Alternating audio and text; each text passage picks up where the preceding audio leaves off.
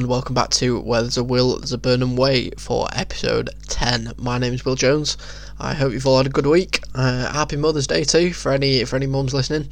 It's obviously today at the time of recording. I hope it's been a good one for you. So it's been an eventful week in the world of Will and the Wanderers. So without further ado, let's get into it. So, kicking off with Monday, as ever, on a rather controversial note, actually, which saw the Maverick, Marcus Maddison, hit the headlines once again, as he was reported to have missed the home game against Barrow a couple of weeks ago, even back in February now, I think it was, due to sleeping in, supposedly. Rather unusual story to come out so late in the day, from absolutely nowhere, really, and based on, to be honest, absolutely nothing. Ian Evatt insisted he was ill and that was his reasoning for Maddison's absence that evening. It also seemed extremely unlikely given it was a home game and I believe Marcus is currently based at the hotel whilst on loan, so it seems almost impossible for him to have not been alerted at some stage to the fact there was a game on. Most bizarre. It was quickly debunked, however, though, by the gaffer as anticipated in his pre-Cambridge presser when he reiterated that Marcus was ill and there was no more to be said on the matter. As I said, very bizarre, somewhat of a non-story really, but a talking point from the week nonetheless. Monday was also former Wanderer Zach Clough's birthday, so a happy belated birthday to him too. Now, on to the main segment of this week's episode, something which will take up quite a large portion of the remainder of this episode, and it will be dedicated to and the victims of this event. It was the 75th anniversary of the Burnham disaster on Tuesday, something which is a significant moment in the club's history. It's a real tragedy, and it's something of utmost importance that we remember each year. Despite COVID-19 and the ability for fans to share this moment with the club, both the fans and the club were able to remember those 33 fans who went to the football match that day and never returned home, in a fitting tribute prior to the Cambridge match on Tuesday. In memory of this, I was joined by Bolton's club chaplain Phil Mason to talk about this awful event in further detail.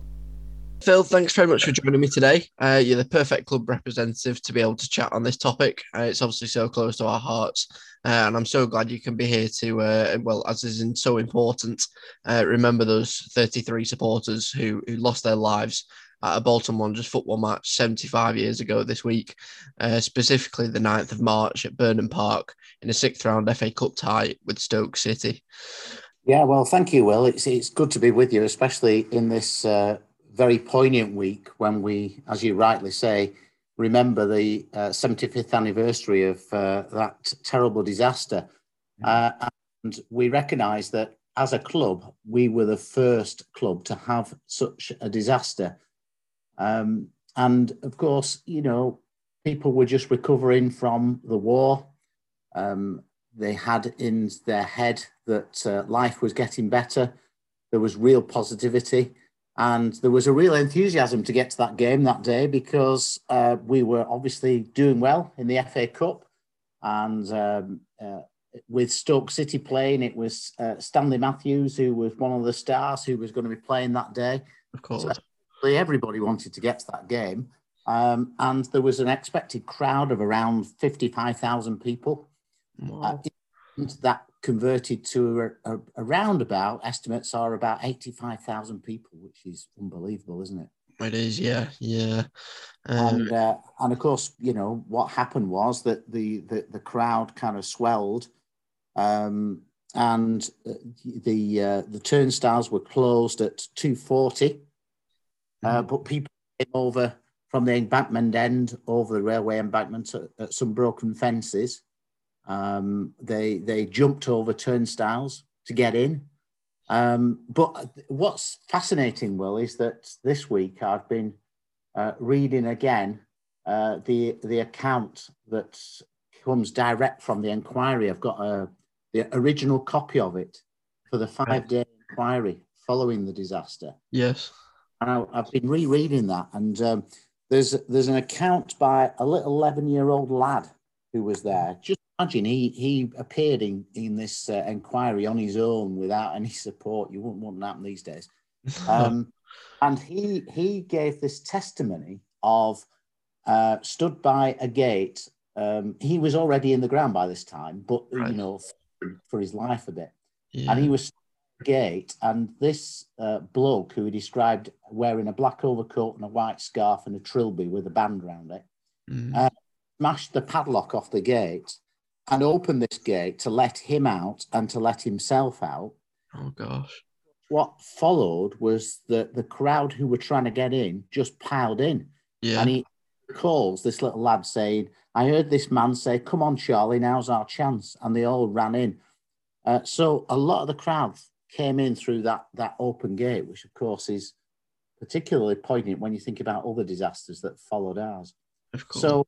So that's where a lot of the crowd came from. The other problem on that day was that one of the stands was still being used by the Ministry of Supply, and that was following the war. And so they were storing stuff in the Ministry of Supply there, which meant that the stands were not at the capacity they should have been for the crowd, because they just couldn't get the people in because of the stuff that was in there. Of course.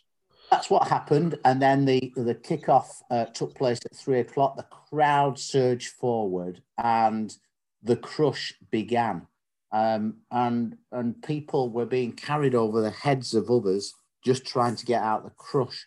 So particularly children and women were being carried over the heads of people. And there's one iconic picture of a young girl then called Phyllis Robb, who was being carried over the heads of somebody. Yes, of course, I remember that. She died a couple of years ago now. She was 102 when she died.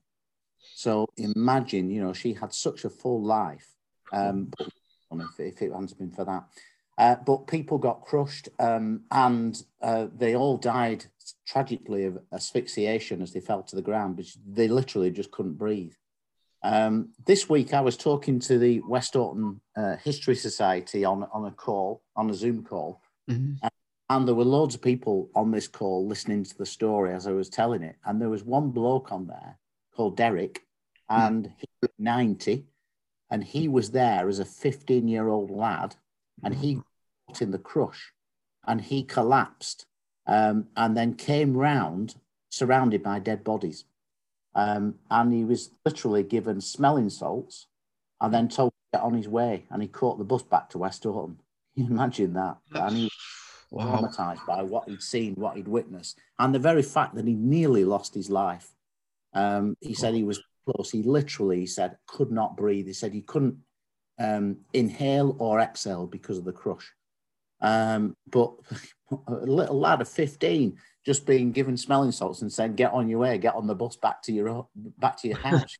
Unbelievable. Just shows how different those days. It does, doesn't it? So obviously, there was 33 tragically lost their lives, and over 500 injured, some with life-changing injuries because of the crush against the barriers and the twisted metal that gave them those injuries. And then, so at 12 minutes past 3, the game was stopped. At 20 past 3, it was decided to start the game again. And at 26 minutes past 3, once they had dragged the bodies up past the touchline and then put a new sawdust touchline in place, the game began again. Wow.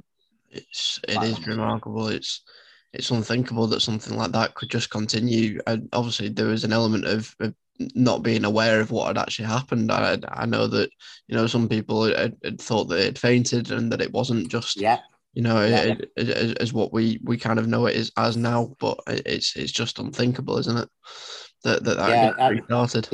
It was, and most people, as you say, thought that they knew that something had happened, but they didn't realise how serious it was. And of course, following the game, people who hadn't got a clue went off to the pub, went off to the cinema, and there was anxious families waiting at home thinking, have they been caught up in this? Because they'd heard about it on the radio and they'd heard there'd been, casualties. Yeah. So there was loads and loads of anxious families that night just waiting to see what on earth was going to happen next and whether their loved one was going to come home or not. And what's interesting is that Stanley Matthews, in an account some years later, said that as he was driving, because he didn't know very much during the game, But at the end, of course, they were told in the dressing room what had happened. And he said, as I was driving home, it hit me like a storm cloud what had happened. And I couldn't believe that we'd played a game whilst 33 lay dead at the side of the pit. And I'm sure they wouldn't have, have continued had they known kind of the devastation that was going on around them. And I think it's just generally hard to put into words and picture the devastation of that day. It's simply unthinkable that, especially in today's surroundings, thankfully is a lot safer than it was back then. But for those who were subject to those conditions which caused them injury, I know a number which is believed to be in the hundreds. The vast majority thankfully survived and were able to return home to their loved ones. I'm sure it's something they vividly remember, though perhaps don't wish to talk about, which is upsetting enough as it is, and must be even more so for the families of those who were left anxiously waiting that evening, but obviously tragically never returned. Yeah, terrible. I mean, this week, again, with it being such a poignant week, I was talking to a lady called Denise, and she was born a month after the disaster, and her father was killed in that disaster.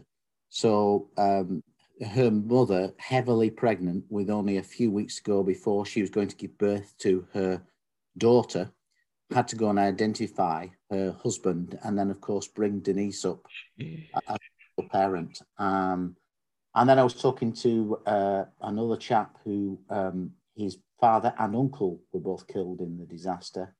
Yeah. And he was talking about how his mother, after the war, was really in quite a lot of poverty, and they didn't have enough money to put shoes on his feet because of losing the income from both uncle and from father. So the impact is not just the loss of life and the loss of a loved one, which is terrible enough in such circumstances. The consequences of that for the rest of their lives as well. No, of course, yeah. I mean, it's almost a generation down now, as you say. The survivors mainly that we knew of have kind of either passed away now or we don't really know of. So I suppose it's kind of to rely on the relatives of those who had to go through the experiences that day. Or although, like you said, you spoke to one of the original survivors the other day, which I'm sure must have been sort of heartwarming to know that they were still around and kind of, alive to tell the tale and what have you. And it must be traumatizing for them, and to hear it as a first account still must be rather raw for them. But yeah, I'm sure it's just something which is obviously still so important to us this day, and continues to and needs to be. Also, we can't forget the other team involved in that match that day, as you've mentioned, Stoke City and Stanley Matthews. I'm sure you'll agree with me in saying we must commend them and similarly their remembrance, acknowledgements and services of the anniversary. And in general of the Burnham disaster. I'm sure that connection between the two clubs is a unique one, but one that you're extremely grateful for as a club and for their cooperation on as well as everybody else. Yes, totally. I mean, they've been nothing but respectful every time we've had an anniversary or every time we've had some event at the 70th anniversary, which of course was only 5 years ago. They had representatives come from the club. And they presented a scarf that we lay by the memorial book. So the memorial book in the main reception had a scarf of Bolton Wanderers and a scarf from Stoke City. And they also came to lay a wreath, which was, a tremendous and poignant tribute. And I must say that, this week when we had the game on Tuesday night, which of course was the actual anniversary, it was very poignant to play a game that night. It was wonderful that Cambridge took part in the minute silence, wore black armbands, and also laid a wreath along with our captain, who laid a wreath too. So, clubs paying their respects in that dignified way. Absolutely. And as you mentioned earlier on, it was kind of the first disaster of its kind. And sadly, there's been quite a few since elsewhere. So there's several other clubs that are kind of familiar with the sort of tragedy that the club's gone through. And it's therefore natural, I suppose, for each club to be as respectful as each other. And I'm sure for us as well, it's a matter of pride and honour for the club that, whilst what happened that day was truly the darkest day in our history, the fact that the occasion is remembered nationwide and even beyond, sort of globally, it's so important that it's continued to be recognised in the best light that it possibly can, for generations to come, as it really is as an integral part of football in history, as I'm sure you'll agree, Phil. Absolutely is, and we pride ourselves within our club of being the first of many things. We were obviously one of the first of 12 clubs to form any league within the world. We were the first club to score the first goal in that league in the world. We scored the first goal at Wembley, in the original Wembley. We were the first to have a live televised game. We were the first to have substitutes when they were allowed.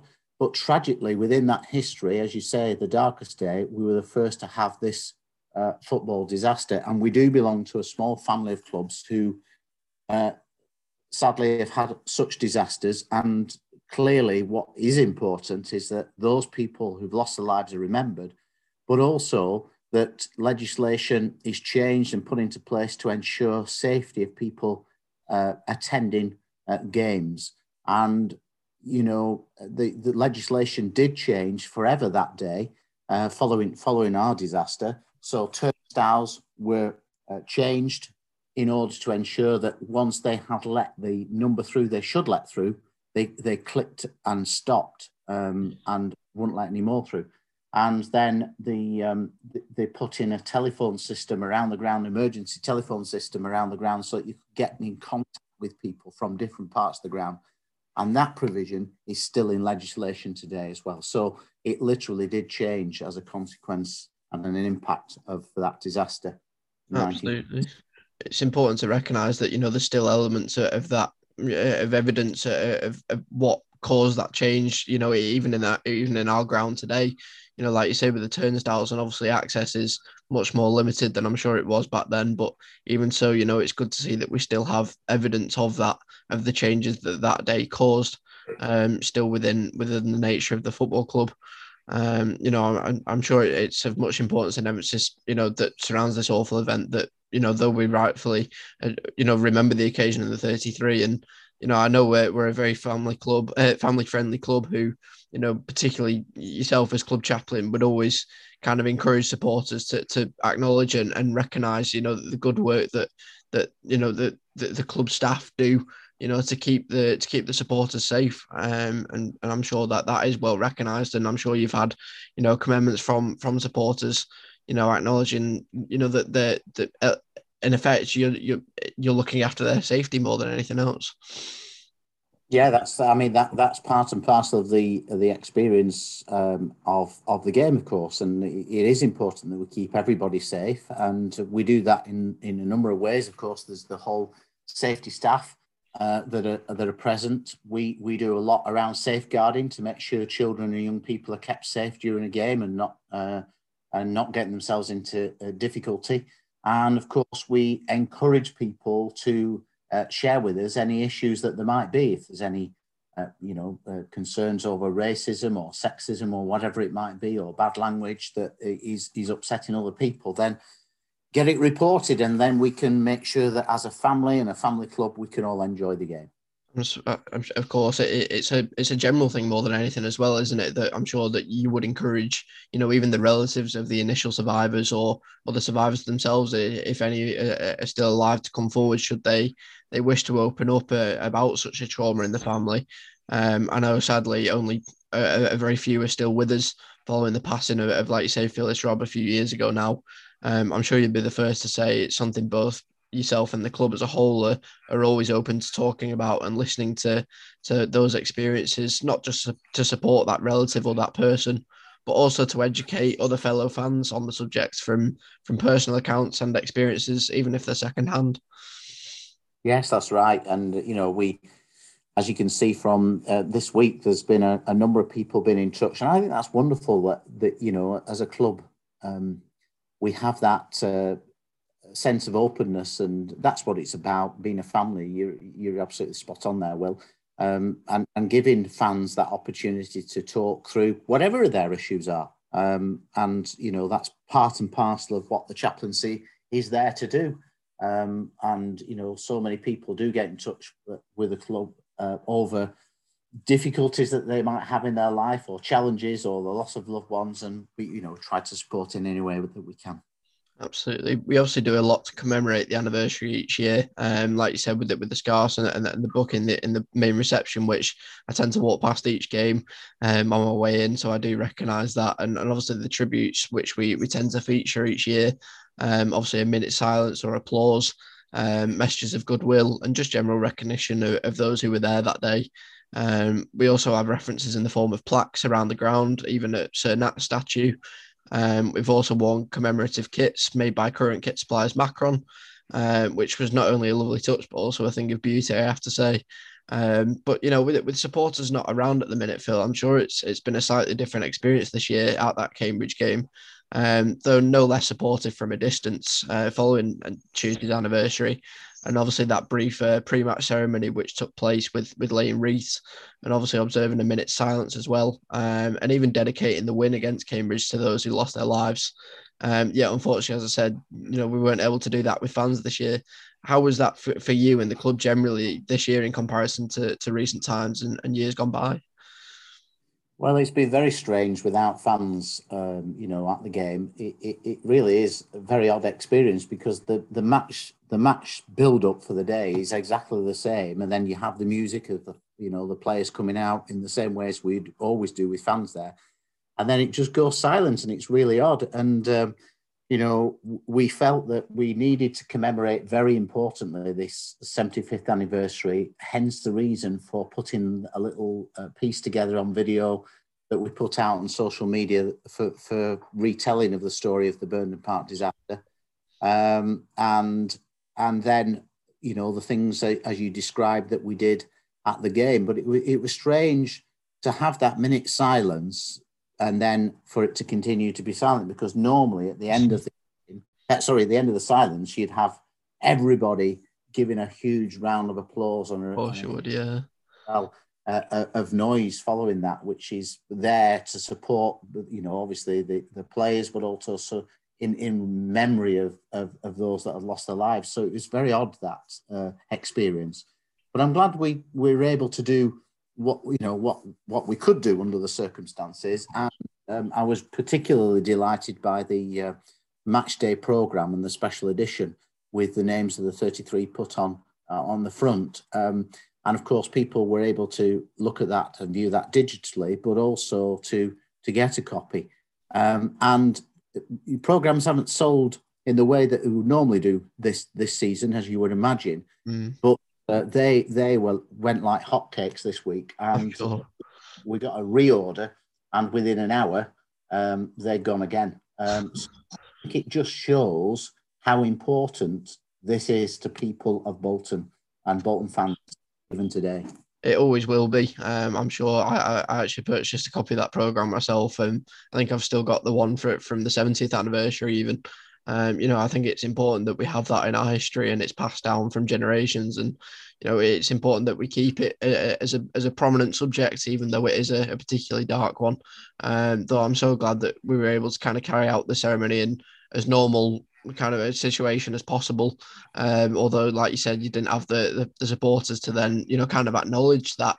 It must have even been kind of a, you know, something of a reassurance for you to ensure that the service had gone well. But I'm sure you were well aware that, you know, the thousands watching on iFollow and wherever else were obviously extremely, you know, appreciative of what you'd done. And I'm part of the supporters trust myself, and I know that a wreath was laid on behalf of those as well, and for the fans. So, you know, I'm glad that was there to be seen for all the fans during, you know, before and after the game as well. So yeah, I really appreciate what the club has done in that respect. Still, even this year, especially with it being such a big anniversary.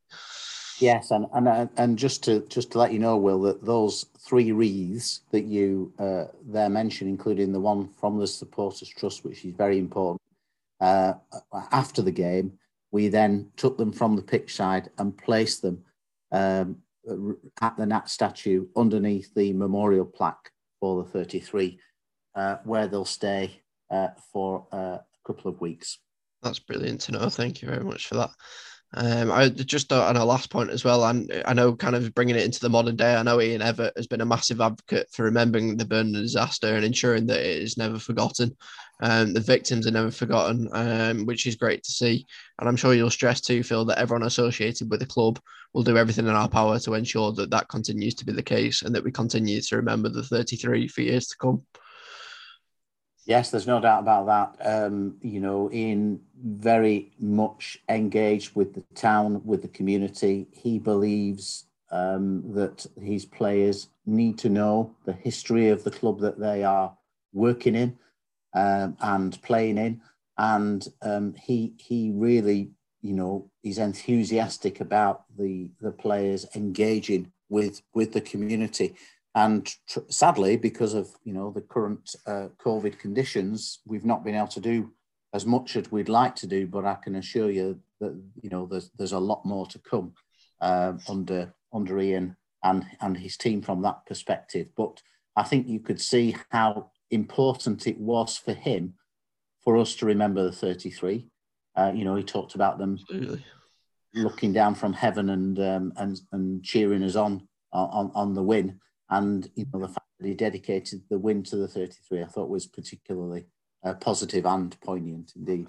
Absolutely, it's great to see such a recognition, even from a playing perspective as well. The fact that Ian is so enthusiastic about that point, and I think it is important that the players are involved, and they're just as they recognise it just as much. And I know Anthony Sarcevic has made much of a point about that as well.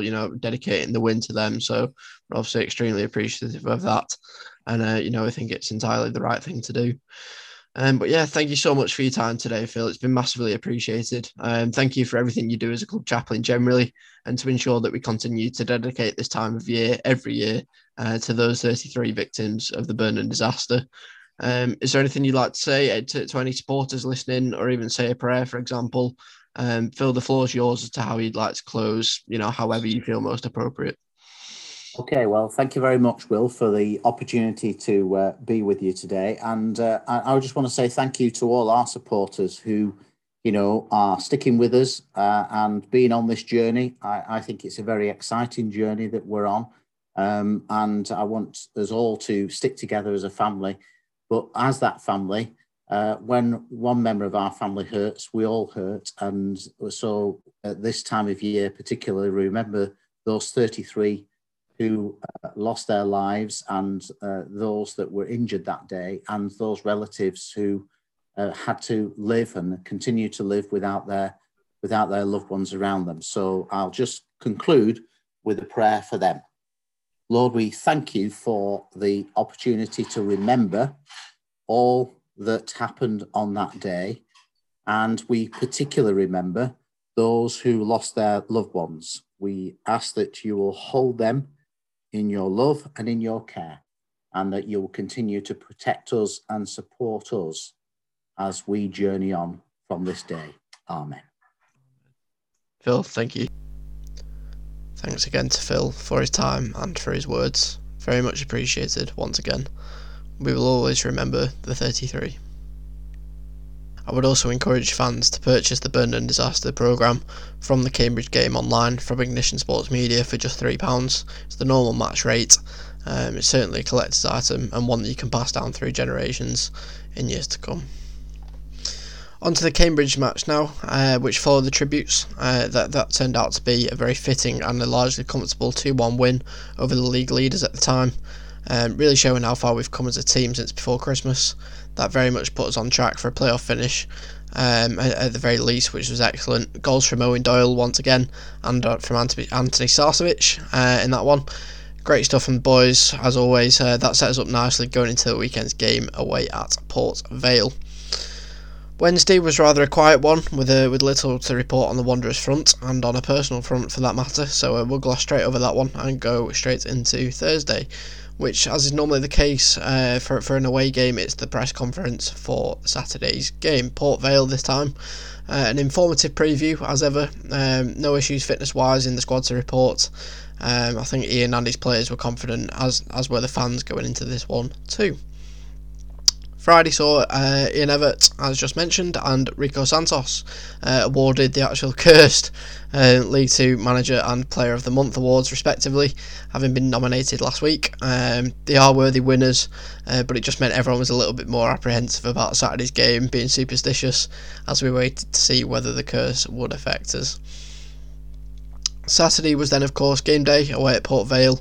One change to the lineup from Tuesday as Marcus Maddison was absent, reasons for which remain unexplained at the time of recording. Let's hope he didn't sleep in. He was expected to play, though he hasn't been in the best form since joining Wanderers, which may be the explanation in itself.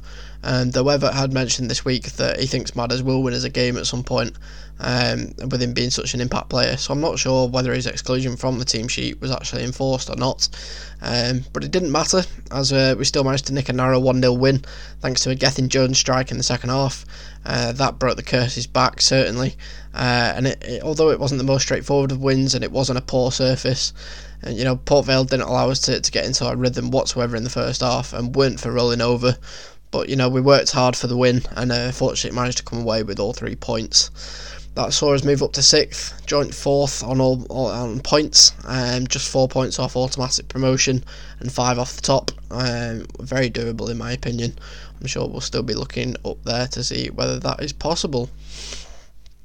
No midweek game to come or therefore to preview this week. I think the Cambridge game was actually our last or second to last midweek game before the end of the season, so that gives the squad time to recover in between games, which helps at such a crucial stage of the season. A few teams above and below still have a game or two in hand on us, so that'll be interesting to see how the table pans out over the course of the next few weeks, and whether we can hold our nerve really, beat what's in front of us and concentrate on our own game rather than what's happening around us until it is absolutely necessary. I think that's my job for the time being rather than the players on the squad. Anyway, I think that's enough waffle from me for another week. So thank you very much for joining me on episode 10 of Where There's a Will, There's a Burnham Way. You can subscribe, like, comment, share, all that good stuff wherever you listen to me. And you can follow me on the socials at WTAWTABW and WIL1J on Twitter. And that's predominantly for content and guest suggestions. And you can always email me at WTAWTABW@gmail.com for all business inquiries. So thank you very much for tuning in to episode 10 of Where There's a Will, There's a Burnham Way, and to Phil Mason for his contributions too. And I shall catch you next week, Sunday the 21st of March, for episode 11. Bye now.